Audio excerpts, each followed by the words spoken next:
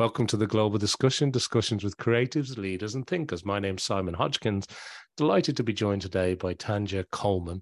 Tanjia, you're very welcome to the podcast. Let's begin by asking you to introduce yourself. Tell us a little bit about your journey, your background, your organization, and all the great things you're involved in. So over to you.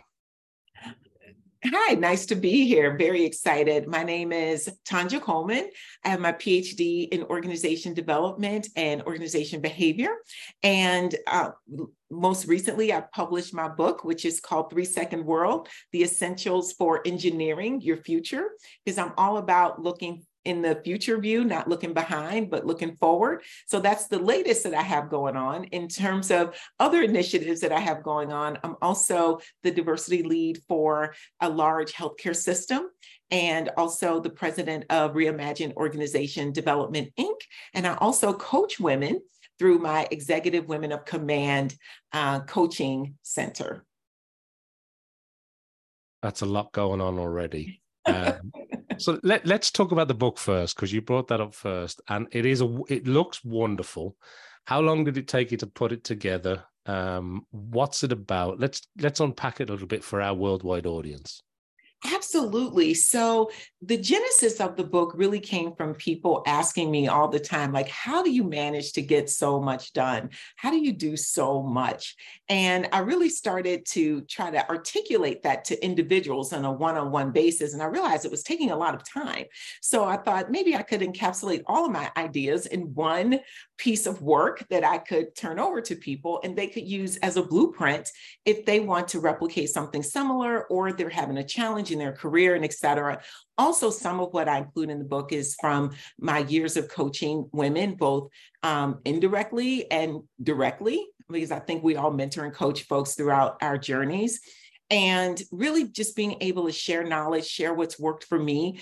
I think it's really important for all of us to be able to share information in terms of what's helped us be successful, what's helped us reach our career and personal plateaus. And then that allows individuals to really cherry pick what might work for them. All of what you put forth might not work, but pieces might work to help them really reach their full potential.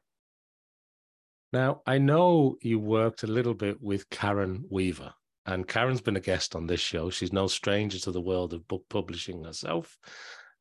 She has a great organization, and you did a bit of a cover reveal a few months ago, didn't you? With Yes, a very swish-looking cover on the book. So, what did you find about the whole process of writing the book? How did it feel? Did you like it? Is it something you're going to do again? I love writing. Most of my writing, though, tends to be a little bit more on the academic side. So it's meant to put you to sleep at night. So this is really stepping a little bit out of my comfort zone with writing something that's not as data statistically focused and research academia focused. So this was a real kind of pet project of mine. So I started really writing this book during COVID. Because what I realized during COVID is once we all sort of had to freeze, right? We were all kind of frozen in time. Like, what is going to happen? Can we leave our house? Can we not leave our house? What's going on here? It really gave me an opportunity to really reflect on all the things that I do. So individuals who were asking me, how do you do all these things? And I was trying to tell them, and I tell them, and I talk, and that elevator talk went to like the 56th floor. I really was able to sit down and synthesize how I'm doing things. What's the blueprint? What's the framework? So I really started writing this book during COVID. So I wrote the book for about a year during COVID, and then I just put it on the shelf. And I said, well, there's a lot of books out there, right? Like, who needs another book in the world? There's a lot of books out there. Everyone has an opinion. I'm sure there's not another opinion that folks need to hear. And then my friend said, you really do need to tell your story. You should share your story. So a lot of people in my circle, my loved ones, my mom, my friends, really inspired me to kind of dust it off and figure out what I was going to do with it. And I was introduced to Karen through Ron Malhotra. And he said, I have the perfect person for you. And of course, I had to give Karen my spiel, my pitch, send her a couple chapters to see, is this something she wants to be aligned with, right? Is it the quality that she would expect an author to write at? And is it something she wants to stand behind and represent and publish? And she said, I love it. I love it. I love that you're talking about women empowerment, leadership, where there's the intersection of gender, where men can sponsor allyship for women and vice versa, and how we all just help one another be successful. And so I just continue to refine the book from there. And my objective, though, as you can see, I'm very time specific. So my podcast is a 5-minute or less podcast. The world we live in is a 3-second world, because more often than not, people make decisions about you in a few seconds. They decide if they like you, if they don't like you, if they think you are high energy, if you are a high performer. They make all these iterations about you and thoughts about you in a few seconds. So you have the notion of you have one time to make a good impression really does carry some weight. And so I really thought about making this book it's not meant to be an encyclopedia. It's meant to be digestible. So my objective was to keep it under 200 pages. That was the objective, under 200 pages. So people would want to read, digest, and then be able to implement. You can't implement if you're just marred down and trying to read a $400 or 500 page book. It's just a lot to digest. Well, that's wonderful. It sounds like a great adventure. And working with Karen, of course, you're in great hands with her royal connections and Duchess Serenity Press. She's got quite a lot going on in the world of books and publishing. So congratulations. It's great to see the book out there. You touched on academia as well, though, maybe a different type of writing and teaching. Tell us a little bit about your involvement there, because you do quite a bit in this area. Yes. So I was at a crossroads in my career, and this is where it's really important to know who you are and have a vision for where you want to go. And so as much as everyone was pushing me towards going to law school, because I worked in human resources, I did a lot on the employee relations side. And I worked constantly with employment lawyers and attorneys and counsel. And I never lost a case that I was representing for my company with the legal team that we had. I take copious notes, I pay attention, but more often than not, I treat people like human beings. I think that's the catalyst for the genesis for why a lot of lawsuits happen. People feel disrespected, disenfranchised, and feel as if folks don't see who they really are. And I've always made people feel comfortable in my space. And as much as all the other leaders could be named in a lawsuit, miraculously, I was always unscathed in that, but a lot of it had to do with how I treat people. And so everyone was saying, you're great at this. This is what you should do, go to law school. But it was something in my gut instinct that was saying, don't do that. Like, that's not probably where you want to be. And so as I took some time to reflect, I really looked at the world through a different lens. I said, do I want to be in the world of reacting to things that have happened, or do I want to be in the space of trying to prevent these things from happening? And I really see organization development and behavior and organization psychology as a means to subvert some of the reasons that I had to defend these lawsuits, right?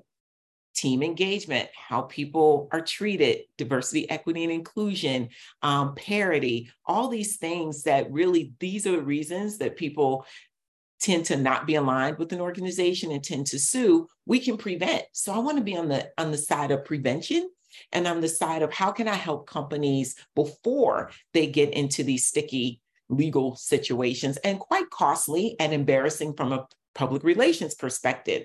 And so I decided I would get my PhD in organization development and behavior to help organizations really set them up for success, set their teams up for success, and also be better stewards in their communities. That's wonderful. And just coming to your sort of career, I suppose, there was one title that stuck out for me, and that was you've obviously been a Chief Human Resources Officer. Yes. But you also sort of tagged that with the Chief Possibility Officer, which I really liked. I thought that was a wonderful title.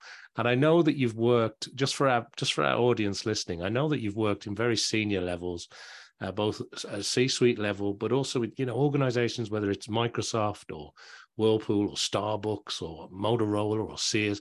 There's a host of organizations where you've sort of developed this understanding, this career, this expertise that you now bring to both individuals and organizations through the work that you're doing. So maybe could you just tell us a little bit about that? Because you've worked at some wonderful places. You've worked in very senior roles, in sort of senior director roles, HR type, human resources type positions. How did you get into that type of work in the first place? What made you sort of go that direction? And what was it like working for all these different organizations? Because you must have built up a wealth of knowledge and experience along the way. Yes, it was interesting. And I, talk in the book about having your goals, your vision, your outcomes, and really setting your strategy for that. But sometimes you just have to kind of go with the flow of when things happen. So my initial entryway into university was as a pre-med student. So I was literally I wanted to pursue becoming a physician. And I went to an interview with a friend, flight attendant interview, and became a flight attendant. And I knew in my younger years, I thought that I would go to every single place in the world that I wanted to visit within that year, because we had flight benefits within that year. And then I would be done with being a flight attendant. I would go back to school, et cetera. Well, that position ended up lasting 5 years, because once I got in, I loved it so much. It was so much fun. It was at the perfect time in my life and in what I was doing. And at the age that I was at the time, it just worked out perfectly. And so I stayed 5 years. And then it was when I decided, hey, what do I want to do next? I knew I wasn't going to stay in the aviation field forever. And I said, oh, what's kind of out there? And so Y2K was all the talk, right? Everything was supposed to shut down. We were going to be in the dark. No one was going to be able to do anything. And so you had to be able to engage programmers, IT professionals, to help save us from the apocalypse, right? To help save us from what was going to happen once the clock struck 12 midnight, year 2000. And so I thought, hey, it's challenging to get these IT individuals on board to do this work. And so I ended up becoming an IT recruiter, an information technology recruiter. I knew nothing about code. I knew nothing about IT. People would ask, hey, look at my code. And it looks wonderful. And from that was kind of my entryway into HR. I had some wonderful, wonderful sponsors and mentors along the way who given me great tidbits of information. And one piece of information that I had from a leader was, Tanjia, I understand you love recruiting, because I do. I love talking. I love engaging with people. I love giving folks possibilities for the next venture in their life. So there's everything about recruiting I absolutely love. And he said, you have to diversify your background in terms of HR. You can't just be a great recruiter, because you're not going to have great street cred. So with that, you have to go in some other areas. And so I decided to go into employee relations, and then I went into generalist work, and then kind of just continued moving. I've always been goal oriented, I would say, from a career perspective. I've always had my eye on the ball in terms of what's next. That's just how I'm wired. I'm super ambitious. I'm really driven. I get bored very easily. I don't do things a really long time. I come in, I make an impact, and then usually I leave that impact for someone else to continue. I leave them the footprint to continue, and then I go on to my next adventure and my next journey. I also really believe that you have to have a vision in mind and goals in order to continue to excel in your career. What I noticed is a lot of folks stay in the same position for many, many years, and that's okay if they choose to do that, if that's their choice, they found their happiness. But a lot of times when you talk to individuals, when I coach women, I find that that's not the case. They just haven't been offered other opportunities, or they've been too afraid to go out for a new opportunity because they feel, what if fear of failure, right? Fear of the unknown. And so one of the things that I just have innate within me is just a sense of fearlessness. I just don't feel fearful. I think that really those roots come from my parents, particularly my mom. Her conventional thought process is, if you have one opportunity, you got that one, you'll get another one. Like, she's like, just if it's not fulfilling you, if it's not bringing you joy, if you're not having an impact that you expect to have, then it's time to look for a new adventure. And you can do that. You have the liberty to do that and the freedom to do that. And so I've always kind of felt this freedom, and like I had these wings that I could just fly. And so I never felt held by anything or anyone.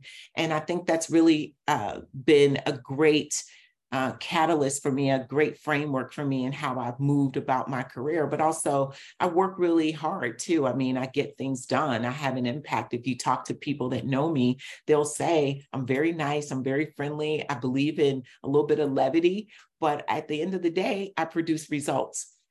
In terms of my academic background, I'm also a faculty, adjunct faculty at the university.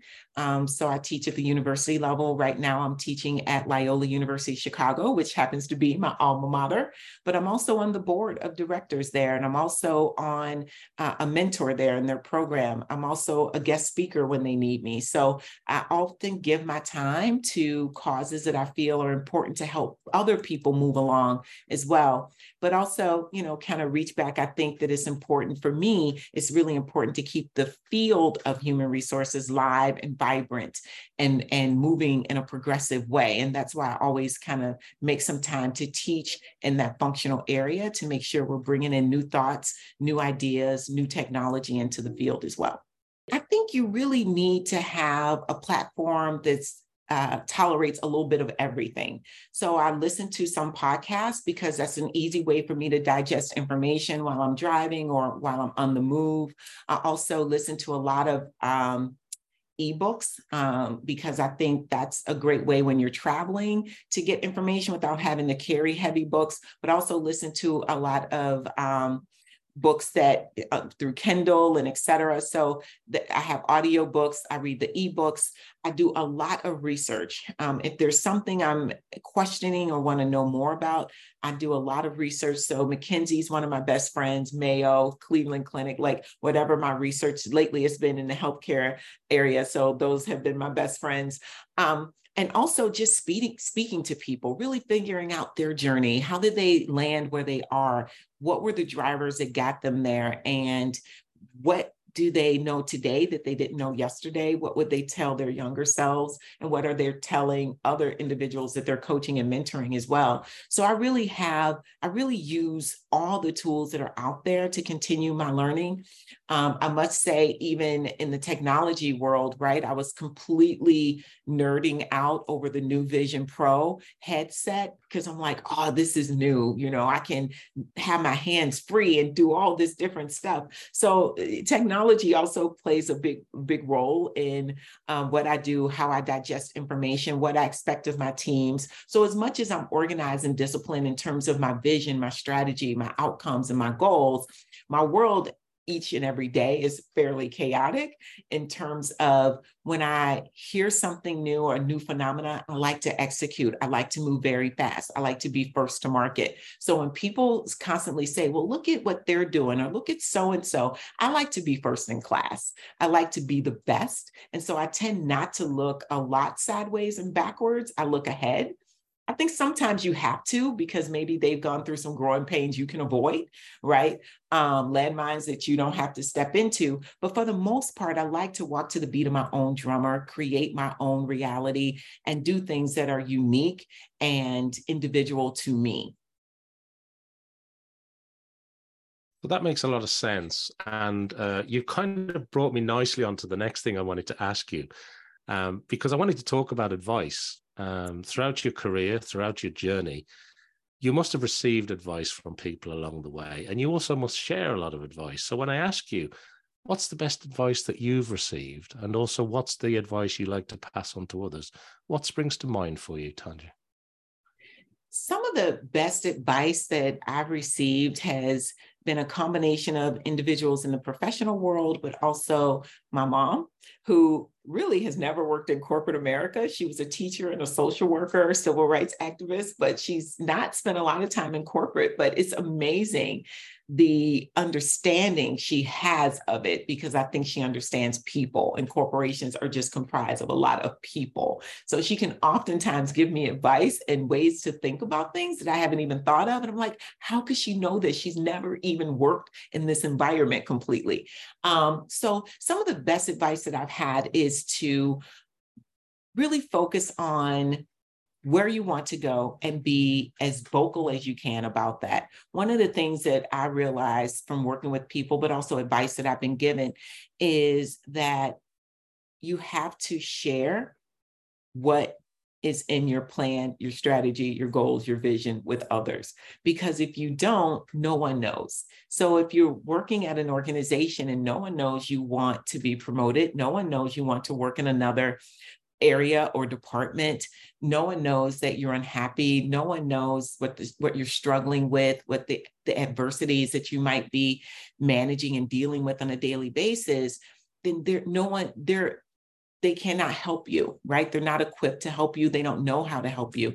So as much as you can eloquently and professionally say what you want, what you desire, have your plan mapped out, how you're going to get there, where they can intercept in insisting, but also what's the return on investment, because you have to make sure things are a give and take and a win-win for all involved. You just can't be a taker. You have to be able to say this is going to give something back as well.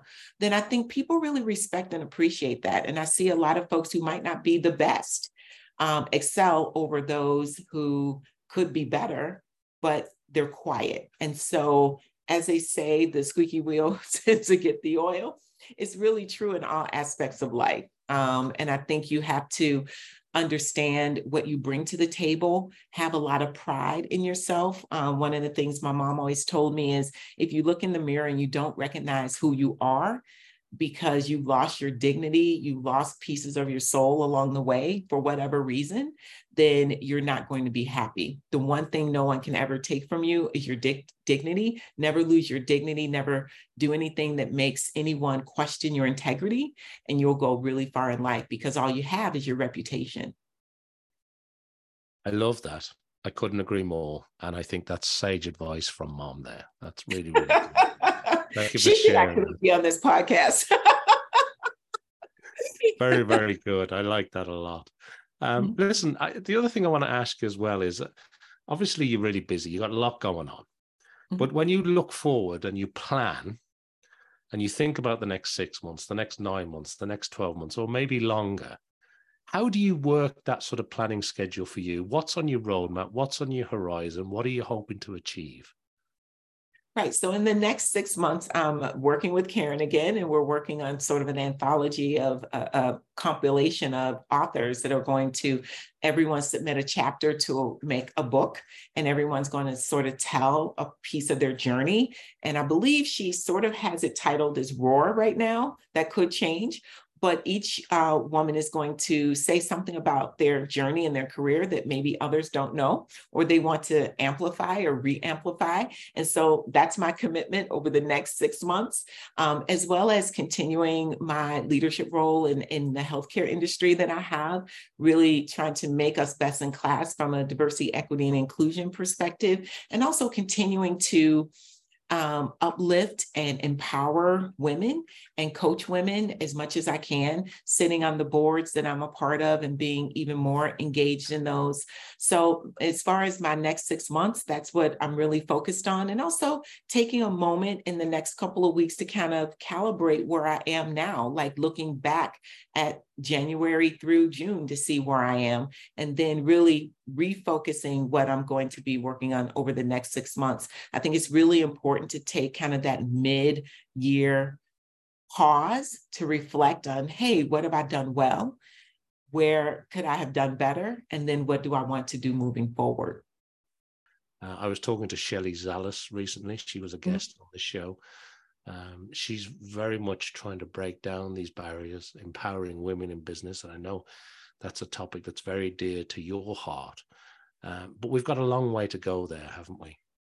Yes, we do. And, I read a lot about some of the women that are successful in business, whether it's Rosalind Brewer or Janice Bryant or Ursula Banks. And I really take heed to a lot of what they say in terms of how women can continue to excel.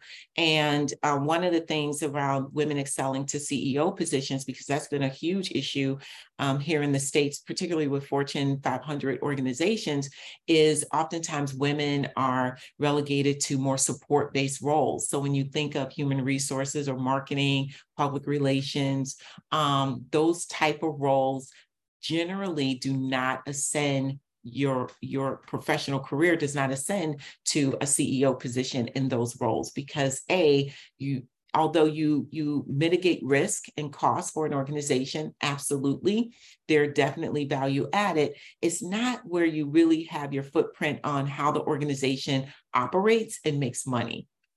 And so when you think of a CEO, the embodiment of their work is around building shareholder value and keeping the company afloat through innovation, but also through financial models and et cetera. And so because women tend to be more in support-based roles, and until that starts to shift, and I'll even add myself in that mix, there will be this deficit of women in CEO positions. For me personally, I will say I had a great sponsor that told me this many, many years ago, and was offering me an opportunity to transition to more of an operational type role. And at the time, I allowed my fear even to block me from that opportunity because I said, what if I go over there and it really doesn't work out and I completely don't know what I'm doing? I do know what I'm doing over here and I can continue to be successful.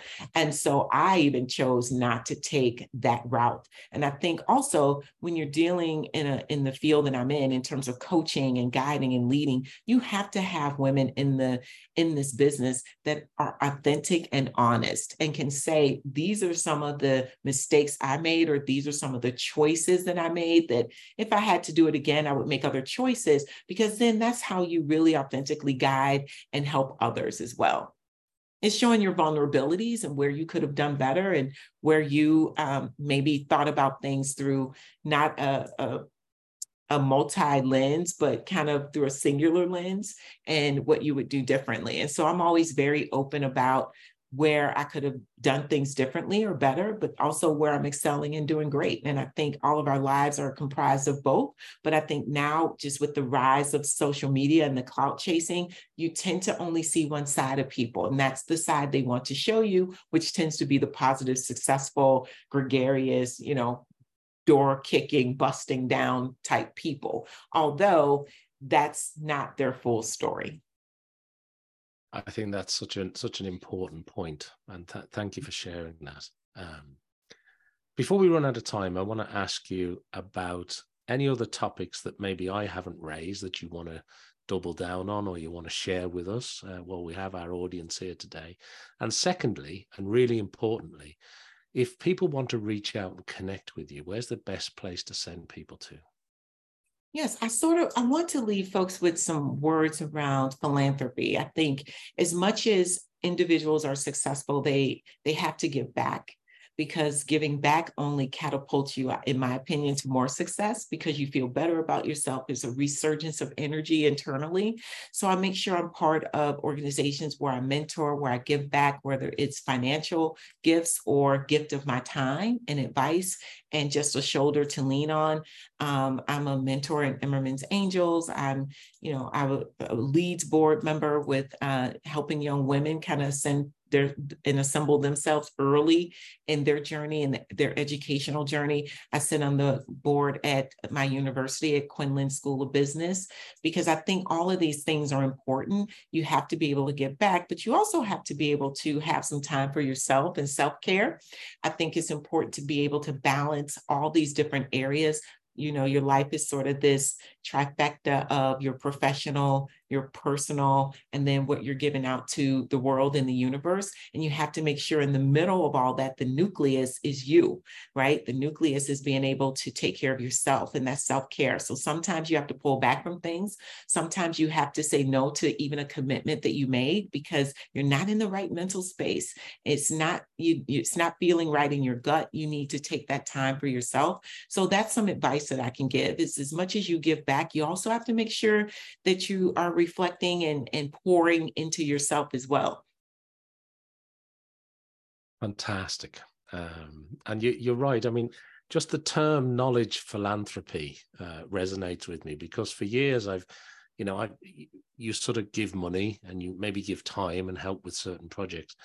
But I was having a long discussion only earlier this year about knowledge philanthropy. And I think you reach a point in your career or your sort of experience where you start to realize sharing that knowledge is so important. I'm not saying giving money isn't important. I'm certainly a big advocate of that and time to help out with certain organizations.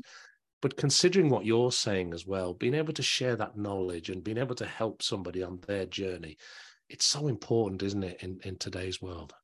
Absolutely. And if you reflect back, if every single person that's successful, if they reflect back when you interview them, they will all say people that helped them along the way, that gave them sage advice, that gave them a different perspective or way of thinking about something or encouragement. We've all had it, right? Someone's poured into all of us, every single one of us. And so it's incumbent upon us, and it's our responsibility and our duty to give back as well.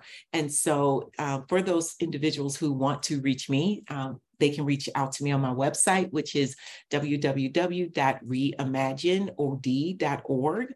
Also, my book, 3 Second World, is thanks to Karen, is available on Amazon, on Barnes & Noble, and Walmart. So whatever venue is your liking, you can choose to purchase from there. It's multi-channel distribution that she set up for me, which I'm so grateful for. But I'm really excited about just where the world is going. I know there's a lot of people who aren't as optimistic, but my thought is you can only be as optimistic, right? We can only hope and pray and wish for the best, and also be stewards of making sure that that's the realization that happens, right? We are the captains in making sure that some of these things happen. So as much as people sit back and doom and gloom, it's up to every single one of us to make sure that's not the reality. I love that. And it's a nice place to end today's discussion on. I look forward to our next discussion with our Vision Pro headsets on, Tanjia. Absolutely. I look forward to that. With the little app. Exactly. But look, thanks to everybody around the world who's been watching or listening to this episode. Make sure that you like, follow, subscribe, do everything I need you to do to help support this podcast. Go and check out the website for Tanjia. Obviously, check out her new book, and with another one in the works by the sound of things. So we eagerly await that too.